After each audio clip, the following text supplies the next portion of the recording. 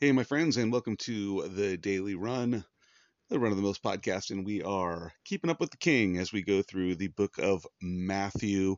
And last time we stopped, halfway through or so, the genealogy of Jesus that we read about in Matthew chapter 1. And so I think we'll just pick up where we left off last time, which was on right around verse 6. And we had gotten to where it says Jesse begat David the king. David the king begot Solomon by her who had been the wife of Uriah. And so last time we talked about some of the things prior, some of the names and folks that are in the genealogy of Jesus prior. And here we get to the second main point. Of course, the first one he starts off in verse 1. He says, the book of the genealogy of Jesus Christ, the son of David, the son of Abraham. And he starts off with Abraham, of course, showing that Jesus is a Jew, and then to the son of David, showing that Jesus is from the line of David. These things, of course, being important if he's going to be the Jewish Messiah, the one who would sit on the throne of David. So those are promises God made to Abraham and to David, that the Messiah would come from their line. So it's very important that Jesus could trace his genealogy back to them. And along with this, I think is an interesting point. I just saw a Facebook post a few minutes ago that was about why, a video actually, about why the Jews don't believe in Jesus, a rabbi explaining why the Jews don't believe that Jesus was the Messiah. What's interesting to me about this is that Matthew's starting off with this because this is, again, he's talking about these testimonies of who Jesus is. These there's going to be a number of them that are proving his point, that Jesus is the King of the Jews, and so he starts off with the legal right to being the King of the Jews is you have to be from the right bloodline, the line of David, and from the line of Judah, and from the offspring of Abraham. So these things are important, and just to have the legal claim. So that's where he starts off with. But the interesting thing to me is this, that if there was a Messiah to show up later, if the Jews were correct and Jesus is not the Messiah, they have a serious problem because they don't have the records that used to be held, uh, that were kept at the temple apparently before it was burned down and destroyed, uh, the record of the genealogies, where the modern Jewish man probably cannot trace his genealogy back um, as far as would be necessary. There are some last names that they would say, oh, like Cohen, which they might say, well, oh, that's that comes uh, from the tribe of Levi. There's some last names where they can trace them back because the last name's been traditional for a certain tribe. But can they trace it back to the degree of accuracy that we see here in Matthew? Well, no, they can't. It can't be done. And so right away to say now, oh yes, the Jewish Messiah is coming, there's a big problem because they can't even prove their claim to the throne like Jesus did, legally speaking. So anyway, let's move on. Again, here we see, I think I mentioned this last time, that another woman is mentioned. This is very unusual for ancient genealogies. Um, when David the king begot Solomon by her who was the wife of Uriah, an adulterous relationship mentioned right here in the genealogy of Christ. Then we have Solomon begot Rehoboam. Rehoboam begot Abijah, and Abijah begot Asa.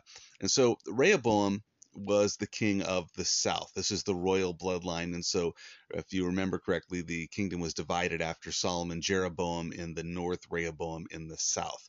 In the southern kingdom of Judah, you had some godly kings, you had some good men, and in the north, of course, you only had wicked ones. But let's keep going. Asa begot Jehoshaphat. Jehoshaphat begot Joram. Joram begot Uzziah. Uzziah begot Jotham. Jotham begot Ahaz, and Ahaz begot Hezekiah. Hezekiah begot Manasseh. Manasseh begot Ammon. Ammon begot Josiah. Josiah begot Jeconiah and his brothers about the time they were carried away to Babylon. We're going to come back to that one. And after that, they were brought to Babylon. Jeconiah begot Shealtiel. Shealtiel begot Zerubbabel. Zerubbabel begot Abiad. Abiad begot Eliakim. Eliakim begot Azor. Azor begot Zadok. Zadok begot Akim. Akim begot Eliad. Eliad begot Eleazar. Eleazar begot Mithon. Mithon begot Jacob. Jacob begot Joseph, the husband of Mary, of whom was born Jesus, who is called Christ. So all the generations from Abraham to David are 14 generations. From David until the captivity in Babylon are 14 generations. And from the captivity in Babylon until the Christ, 14 generations. So what I want to do is I want to go back because I mentioned a guy there back in verse 11. And it says, Josiah begot Jeconiah and his brothers about the time they were carried away to Babylon. And to me, this is kind of a cool thing. So we're going to flip back if you've got your Bible.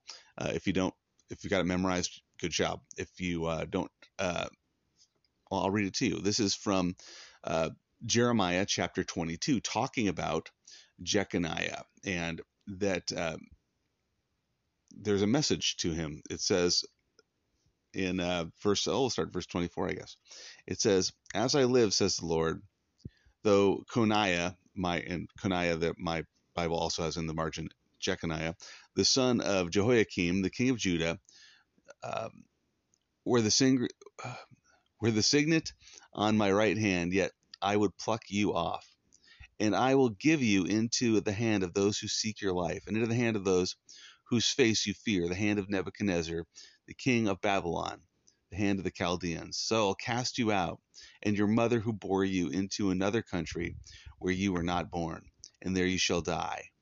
But to the land to which they desire to return, they shall not return." So this is the curse of Jeconiah. God says, I'm casting you out. The Babylonians are coming to conquer you. And then he says this, "In this man Jeconiah is despised." I'm sorry, let me read that again because I said the wrong word. "Is this man Jeconiah despised? Broken idol, a vessel in which is no pleasure? Why are they cast out, he and his descendants, and cast into a land they do not know? O earth, earth, earth, hear the word of the Lord. Thus says the Lord, write this man down as childless, a man who shall not prosper in his days. And none of his descendants shall prosper, sitting on the throne of David and ruling any more in Judah." So did you catch that last part that God said about this man Jeconiah? It says, none of his descendants shall prosper, sitting on the throne of David and ruling any more in Judah. So here comes an interesting problem, right? God makes this statement in Jeremiah. There's this prophecy that none of Jeconiah's offspring would sit on the throne of David. Now, this leads to a very big problem because we just read the genealogy of Jesus, and right in the middle there, there's Jeconiah, and none of his offspring are supposed to sit on the throne of David. But here's the beautiful thing about it. This is the genealogy of Joseph. And while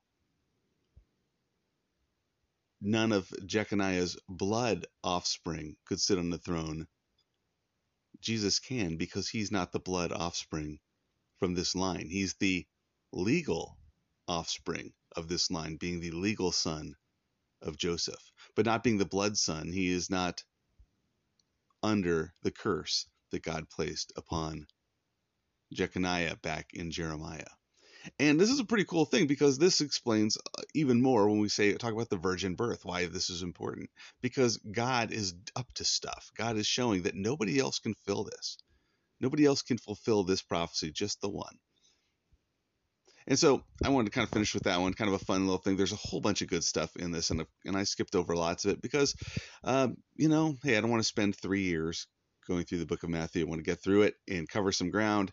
And, there's some great value to taking the Bible slowly, but sometimes we can go too slowly and we don't cover enough ground and we don't get to important things. And so on your own, read it, check it out. There's all kinds of amazing things in Matthew chapter 1 and the genealogy. So some stuff to look up those people in the Old Testament, look up and read about them. Some fascinating things that go on there.